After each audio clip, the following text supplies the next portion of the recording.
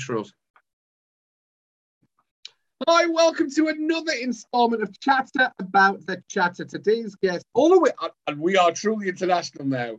Dad, I'm extremely excited. All the way from Las Vegas. Yay. We have the international man of magic, mystery, and mayhem. If that's not a tagline, it needs to be a tagline moving forward. We have got Chad Chesmark, all the way from Las Vegas. How are you, bud? I'm great, man. Great to see you. Thank you so much for taking time out to come and do the podcast. It's Chatter About the Chatter. So it's about those conversations that we have in our minds that be quite self-debilitating, but it's about so much more. And the reason I wanted to reach out to you is I remember us doing a talk and you created a course or you were writing a book on how to crush stagefright.com. Yeah, because I make a living on stages. Yep. But I had the worst stage fright that you can imagine when I was starting out. I started out young, but I didn't get over the stage fright until 20 years into it. Really? For 20 years you struggled with stage fright? Yeah. And then eventually over the course of the years, I kept finding little things here and there that helped. So that's what's in the course. It's every little tip and trick that I've ever learned to help, overcome that. Absolutely fantastic. So I did intro you as the master of magic mayhem. Now, quote me if I'm wrong, tell me if I'm wrong, but you are a magician. Yes. You are a hypnotherapist. Hypnotist. Sorry, yeah. I didn't, please. And mentalist. I think you were doing a mentalist show, but I know you do live shows in Las Vegas now. Yeah, so my show in Vegas is mostly just comedy magic. It's called Comedy Magic Unhinged. Nice. Yeah, it's my favorite show to do. It's the most fun show. That's cool. That's absolutely fantastic. But you are a triple threat with the mentalism and I love the word mentalism. With such a, as we were talking before the show, with such a focus on mental health, mentalism is a great thing to be. Yeah.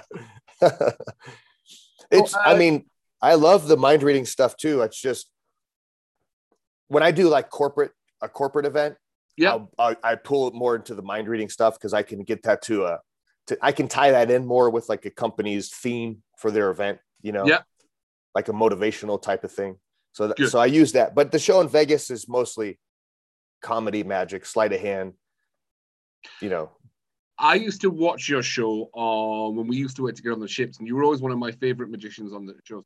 And I always used to. Have you still got the same climax at the end? Have you still got the same end which was the card reveal with Michael Jackson? With Michael Jackson, yes. I have not. I have a brand new ending. I took that out because that routine, which was 10 minutes of my show, required somebody on stage, and when we started up the show in Vegas, you weren't allowed to have anybody on stage. Right. So I rewrote my whole show basically to make it fit where I don't need to bring anybody on stage. I don't have to go into the audience. And after doing it, about 60 times, I was doing a show at the Stratosphere or at the Strat. And I did the show about 60 times. Then I got to the point where then they said, now you can bring people on stage. And I was like, I kind of like it how it is. Like, I didn't want to go back, Yeah. Yeah. That's absolutely. So how long have you been up in Vegas now? Only about 2 years. So I moved here just in time for the whole city to shut down because of the pandemic.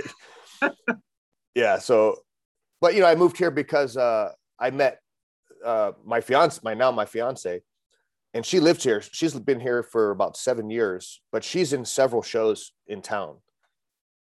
So I just was like, I'll move here. My best friend lives in Vegas too, James Michael. I don't know if you know him. He does it. No, I don't know. He's the redneck magician at the Strat. So when I was doing the show at the Strat, I was actually filling in for him because he was having some took a couple months off. So I see how you changed the conversation. Right, no, he took some time off. Absolutely fantastic. Well, he had to have both, not one, but both hips replaced. Wow. So it worked out. I had just moved here, and they were like, the producer of his show said, hey, we need someone to fill in for him, and it's big shoes to fill because he's great, you know. And I did like a test where I filled in for him just for like a night, and then when they did that, they're like, okay, yeah, this will work. Because James and I are similar because we wrote our shows together, like we grew up together in magic. Yeah. So our sense of humor is real similar. So it worked perfectly. And because I did that, and then I was seen, I got my own show somewhere else afterwards. So that worked out. Nice. Yeah. So magic being your main act, who are some of your influences for magicians? Who were some of your people that you looked up to and have tried to emulate? David Copperfield, for sure. So I grew up watching his TV specials. You know, he used to have a special almost every year. And when, you know, I wanted to be David Copperfield. I mean, I used to come out and do dead serious magic. You know, there was no comedy. It was just but I realized I wasn't cool enough to be that character, you know. And any more? How do you? Because look, I'll drop some magicians that I'm a massive fan of. So I'm a massive fan of Jay Sankey. The Art of Astonishment, Paul Harris. Massive fan of Paul Harris. Me too. Yeah. And Daryl, actually, and I know I'm actually talking about Daryl, the magician's magician. I love Daryl. I know he committed suicide about 2 years ago. Yeah. Coincidentally, I do my favorite trick that I do in my show is a big part of it I learned from Daryl. Wow. Yeah. So yeah, he was so good. Like he was amazing. Not a lot of people know who he is that aren't in the magic community. Only in the magic community, but he was the magician's magician in the magic community. Yeah. So I used to do magic long time ago, and I remember buying the encyclopedia of card sleights by Daryl. Yeah. And I've still got the set. It's a phenomenal DVD set. It genuinely. Oh yeah. He also did the encyclopedia of rope magic, which is the trick I'm talking about. Is a rope routine where I learned a lot of it from him. So yeah. Absolutely fantastic, good stuff. And now I know he's Canadian, but Jay Sankey definitely was a huge influence for me. I think when I was going through the magic ranks and learning things from the books and stuff like that. Yeah. But every time there was a DVD out, it was always Jay Sankey. And I'm like, all right, got that DVD, get that DVD. Yeah, I saw him lecture. I mean, it's probably 30 years ago now, and at the time this was before. You knew people because of the internet. Yeah. Yes. So I was sitting in a where they have magic lectures, and I'm sitting there, and the guy next to me goes, "You ever seen this guy before?" And I said, "No." And he goes, "He's an idiot." And I was like, "Oh, okay." And then when they introduced Jay Sankey, that was the guy. He went up there. Oh, I've seen him do that. I've seen him do that. One of his DVDs, sit in the audience. Oh yes, absolutely brilliant. It's funny. That's absolutely fantastic. So your course that you do is how to overcome stage fright. So what were some of the things that you went through with your stage fright? How did that turn up for you?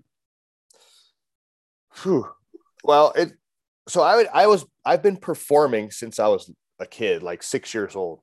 Yeah. And you'd think that since you grow up performing that you don't have stage fright. But so fast forward until I'm in college, and I used to open for like heavy metal bands, you know, at a bar. Right. And I would come out, and it's funny because the magic I was doing at the time was horrible when I look back on it. But there's a trick where you have a candle and you pinch out the flame, the candle disappears, and then you have a dove, right? So I was doing that as my opener. And I came out on stage. This is a good example. I came out holding the candle, and it's lit. So I was so nervous that my hand was shaking like this. And because it's a flame, you could see it go, you know, like this. Then I'm supposed to pinch the flame to make the candle disappear. And I messed up. And I dropped the candle, which the audience isn't supposed to see the candle, once it disappears. Then I lean over to pick it up off the floor. And as I do that, the dove, which is hidden somewhere, falls out. And so, I mean, that's how nervous I used to get. So I screwed up my whole beginning of my act because of it. Brilliant. It was bad. So I, do you know what I will share? Because I know we talked about that on your course. I know that we talked about my absolute kerfuffle. But I do remember when I first did a magic show, I was in Lanzarote, and I'd been doing table magic, and the main act didn't arrive. And they said, Cuddy, can you do 15 minutes? I'm like, yeah, I can do 15 minutes. Close-up magic is completely different to stage magic. Yeah. As you know, what you do there doesn't always translate on a big stage. So I was like, okay, I always loved Rocky Raccoon. My favorite routine in the world was Rocky Raccoon. I absolutely loved that. And I'd done a routine where Rocky was a mind reader. He was a mind reader. So I'd shuffled the cards, I'd forced a card, and I thought, oh, this is going really well. This is really going well. So as it came to the reveal, I'd got a little brown bag to the side with the card reveal in, not touched it at all. And then I said to the person who came up onto the stage, and I said to her, I said, oh, what was your card? And she went, oh, it was a 7 of clubs. And I'm like, no. I'm guessing that's not what's in the bag. It wasn't what was in the bag. So that was the horrible moment where that maybe 2 seconds before, or 3 seconds, I pulled myself out of it with, and I'll tell you how I pulled myself out of it. But in those 3 seconds, that was the time when I'm like, what are you going to do? And it felt like a complete eternity of absolute horribleness. And that everything slows down. Oh, it was horrible because you can feel your heart in your throat. And I said, only thing that popped in my mind was Tommy Cooper. Now, do you know Tommy Cooper being American? Yeah, I have. I have every video he's ever done. So yeah, I went full on Tommy Cooper. I threw that and I said, don't ever work with puppets. I pulled out every joke it could be. I said, have a look in the bag. I think it was the 4 of diamonds or something like that. I said, there you go. Never work with animals. And pulled it out of the bag. Completely hilarious. And everyone was like, oh my God, that was so much fun. It was so funny. And I was like, oh my God, that was horrible. I went, it's supposed to be the 4 of diamonds. I went, really? Oh, we never knew. We just thought it was a joke routine. That's great, though. That's a great lesson because I might have to use that someday. It was like whatever happened in Tommy Cooper's life. I'm like, right. Yeah. Absolutely. Because it was so horrible. It was so horrible. So I remember we talked, and you were creating this course to help people get past like stage fright, stage anxiety, those kind of things. Yeah. And I know we talked about, you said, Cuddy, have you ever had any problems with stage fright? I've got a story. Yeah, it's a great story. How I failed the audition for Cruise Director and absolutely had a nervous breakdown. And that's what sent me on the journey of complete discovery of depression, anxiety, overthinking, failure, horribleness. And it was honestly, I always remember Tony Robbins, they can make the worst day into your best day. You're onto an absolute winner. And that's what I did. That's why we went on this. But talk to me about how that course, if anybody is tuning into this and thinking, well, I actually would want to work on stage and things like that. So tell us about that course. Yeah. So, I mean, whether you want to perform on stage or just be a speaker. Yeah. I even have people go through the course who just have social anxiety. Like they're afraid to, if they see somebody they're attracted to, they're afraid to say hi. Yeah. So it can help with that as well. But yeah, it gives you a different mindset. I mean, one of the easiest things to do before someone goes on stage is, and this is so simple, but it's so powerful if you actually do it, is it's just one switch in your brain where, let's say someone's about to introduce you to go out on stage and you're backstage thinking, oh my God, I don't want to do this, or I'm so scared to do this. And all those feelings that you feel when you're scared, stage fright. Yeah. are the exact same feelings that you would feel if you were really, really excited to go out there. And it's a switch. So all you have to do is just reframe it and say, I can't believe I get to go out and do this. Because those feelings, the butterflies and all that, you get those when you're excited to do it as well. It's like going on a roller coaster, but you know the outcome of the roller coaster. So that fear is excitement. Yes. Yeah. So that thing, if just by just saying to yourself, you know, oh my, I can't wait to go out there and do this. I'm so excited that I'm shaking. That's my body's way of telling me I'm ready, rather than that's my body's way of telling me, you know, I'd rather die than go out there. You know, and so, that simple thing right there can make a huge difference. So it's like we control the meaning of what's happened to us. We can give a different. I love reframing. I've been a massive fan of reframing. So that's how you can use the meaning and the stories that we create to change that emotional state that we're going to go through. Yeah, yeah, that's brilliant. That's absolutely fantastic. But then I also teach little things like what are some of the things that could go wrong, and you try to eliminate as many of those as you can. So you set yourself up to win. And here's an example that I love. Somebody who has to speak on a microphone. Let's say that's a microphone, and if you're nervous, it's going to shake, especially if you hold it low. Yeah. It's going to do just like my candle. So, but if you move your hand up here and you do the same motion, it's less shake. But one of the things that helps with the traditional microphone is if you anchor it. So your elbow anchors to your ribs. So there's anchor 1, and anchor 2 is the microphone is just going to touch your chin. Yeah. And now it can't shake. So now you've eliminated that problem. So now you don't have to worry, like, what if I shake? Well, you can't shake like this. Yeah. And this is you're speaking right over the top of the mic. You're going to sound good. Yeah. You know? So if you're trying to hold it here and hold still and you're shaking, you're going to look nervous. So if the audience thinks you're nervous, then they're going to get nervous, and that's going to make everyone get more nervous. But if you look calm, then they're going to be calm, you know, because the audience wants you to win anyway. They don't want you to be up there nervous. They want you to succeed at what you're doing.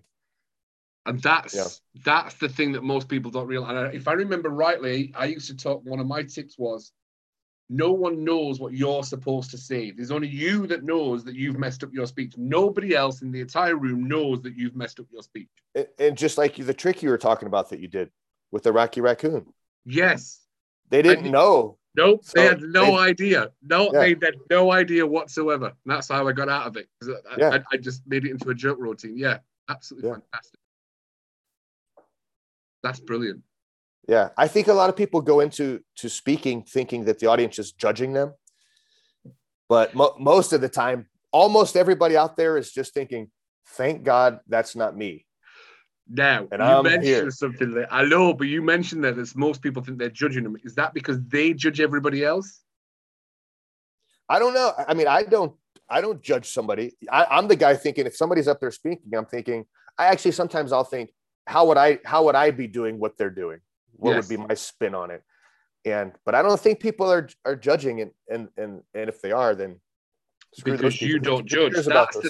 But that's the thing with judgment. The reason we get stuck and entangled in that judgment paradox is if you go out thinking you're being judged, it's because you've been sat in the audience judging somebody else. Yeah. Yeah. So I always say judgment and emotions are like boomerangs. Whatever you throw out, you're going to get back. Yeah. So that's the judgment, the I don't think paradigm's the right word, but that's the circle of judgment that you get yourself into because you've been that person that's done it. You think, well, everybody else must be doing it. And I was like, no, that's not the case. Trust me, most people will be there supporting you on. Absolutely fantastic. I love that. Yeah. So, I mean, I've gone to like seminars and such, and I see a speaker who's basically spewing information that everybody already knows. They're just they're putting common sense in a different light. Yes. And I'm thinking, okay, they're not saying anything new. But then you hear people next to you go, oh, this is brilliant. And they're taking notes, you know?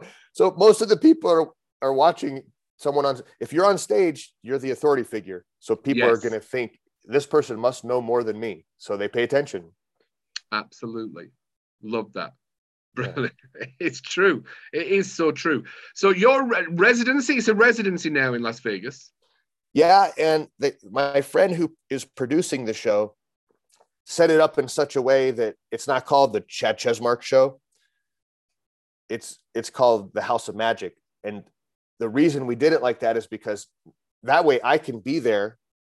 But if I book a corporate, like a speaking event or something, or I want to go on a cruise for a week, they can put somebody else in there and it's not a problem. So that swings both ways. It means you're completely replaceable at any point. Yeah, that's true. Yeah. They've well played that one really well, but it takes the pressure off you thinking I've got to be here the whole time and I don't want to say no to the work. Yeah, because if it was my name on the show, then I'd have to always be here, or pretty much, always be in town. Yeah, absolutely. And you just got engaged, Chad. Yes, just a couple of days ago. And you've had, if I remember correctly, you've had relationship challenges in the past that were harsh. Oh yeah, I was married for a long time to somebody who's a narcissist. Right. And which means that the whole world in their eyes revolved around them. Right. And they're very controlling. And if you're an empathetic person, which I am, right. Look at the smile as he says it. I love it. Yeah, it's easy to get caught in their trap and to easily be controlled. So, I mean, it's like living every day, walking on eggshells, always afraid that this person's going to snap and you're going to be in trouble, for example, for breathing too loud. I mean, just like the dumbest things. It's the reason I've gone quiet there is because I've been married for 20 years and I think I'm reevaluating my relationship with my wife. Uh-oh. Especially when you said breathing too loud, I'm like, oh, okay. What's funny is I wasn't aware of what a narcissist was. I thought that was somebody who had a big ego. And once somebody explained to me what that means, and I was like, oh my gosh, that's exactly what my relationship is. I'm married to a narcissist. And then you start looking up, researching what does that actually mean? And every single thing you see, you're like, that's what this is, And the thing is about that is a narcissist will never change ever. Like you can't change who they are. They're always going to be that way. So you just have to accept it or just get away. So I had to get away. Now, you maybe done a little bit more research on this. Is that a lack of want to change or they can't change? I'm sorry, a lack of what? Is it a lack of wanting to change or a lack of being able to change? Being able to change. Wow. Yeah. Wow. That's the thing. Like with me, I always kept thinking, well, it'll get better. And it did. It doesn't get better. Yeah. It just gets worse, if anything. So yeah, absolutely. But that was a long time ago. Yeah, and then I met somebody who is the complete opposite, who's actually a nice person and an amazing, Actually a nice person. I love it. Yeah, because I was with somebody who was not. They were not kind. They didn't like other people. They try to keep you away from your family and stuff like that on purpose because they're afraid your family will talk sense into you. Basically I'm saying, really reevaluating my relationship with my wife. No, I'm not. But then I met someone who had gone through a similar situation, very similar situation.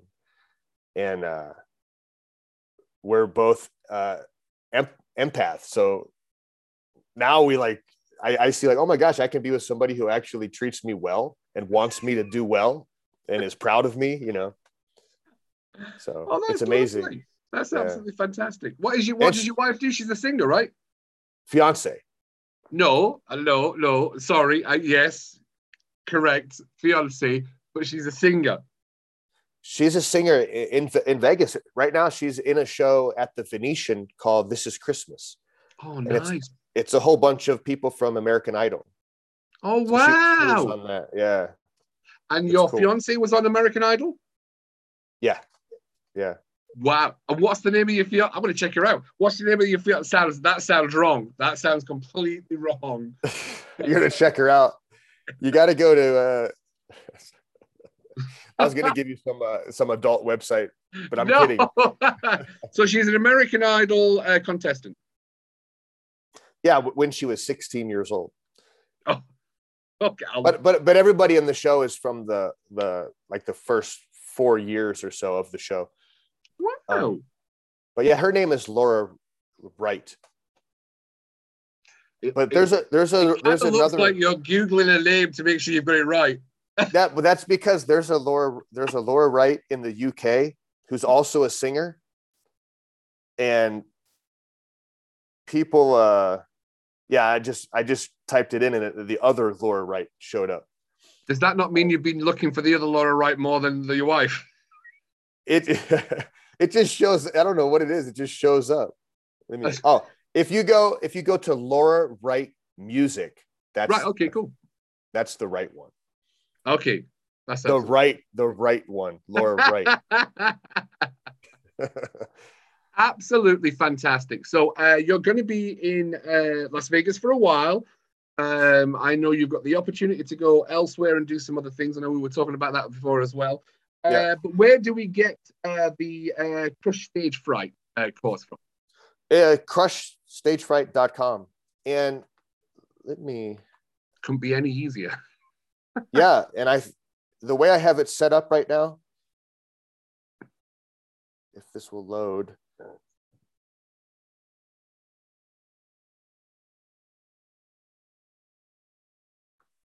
Are you going to do a screen share, Chad?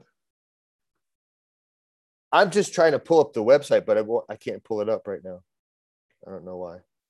That's okay. It's just loading and loading and loading. Now I'm nervous. I'm like, is my site down? What's going on? Absolutely fantastic. I'll put that. It's all right. I'll put it onto the. I'll put a link on the note when I post it and things like that. Oh, there we go. It just showed up. So anyway, the way it's set up right now is you can get the book for free. So the Crush Stage Fright book is free. Nice. And then if you want to add the video course, it'll let you do that. So perfect. Good stuff. Yeah. That's brilliant. Well, Chad, honestly, thank you so much for being on Chatter About the Chatter. Much appreciated, especially for anyone that's listening, because this is on YouTube as a video and it's also on Spotify as well as a podcast, Chatter About the Chatter. So I want to say massive thank you, Chad. And I hope we get the chance to work together. I hope to come to Vegas again. I do. That would be great. I think I've still got a friend who lives in Vegas. Benji lives in Vegas. I don't think he's moved. I know he had a lovely place in Vegas off the strip. Are you talking about Benji the juggler? No, he's not a juggler. No. Benji the juggler. I'm sure there's more Benjis in Las Vegas. But Jamie Benjamin, a good friend of mine, okay, he was living in Vegas for quite some time. So I got to visit him once. It was a beautiful place. And I was surprised at how small Las Vegas was when I was there. Yeah. It's literally a strip. It's about 1 mile long. That's it. Yeah, it's small, but then if you go outside of Vegas, it's beautiful. There's mountains. You can go hiking. You can go skiing close to Los Angeles. It's a cool city. It is. If anybody wants to check out my show, if they happen to be coming to Vegas, if they go to chadchesmark.com, they can contact me or on Facebook or whatever, and I can probably, most of the time I can probably get tickets for them. VIP. Yeah, as long as it's not like a super busy weekend or something. I have to put it in with the producer, but usually I can get somebody in. So, yeah. Not a problem. Absolutely fantastic. Thank you so much. Big love from me, as always, Chad. Yeah, man, it's good to see you. Great catching up. Absolutely. Very much appreciated. Thank you so much for tuning into this episode of Chatter About the Chatter. And there will be more podcasts coming up very, very shortly. As always, if you want to get in contact, slide into my DMs, join the Facebook group, monkeymindrelaxation.com. We've loads of free stuff in there and don't forget to head to the website for any free meditations you want to get past anxiety, depression, and there's also a healthier state of mind, cracking. And I say cracking, there's no sound on it, but it's a beautiful meditation, healthier states of mind, which is total all get you nice and calm and relaxed. As always, good luck from Cuddy, and I will see you on the next podcast.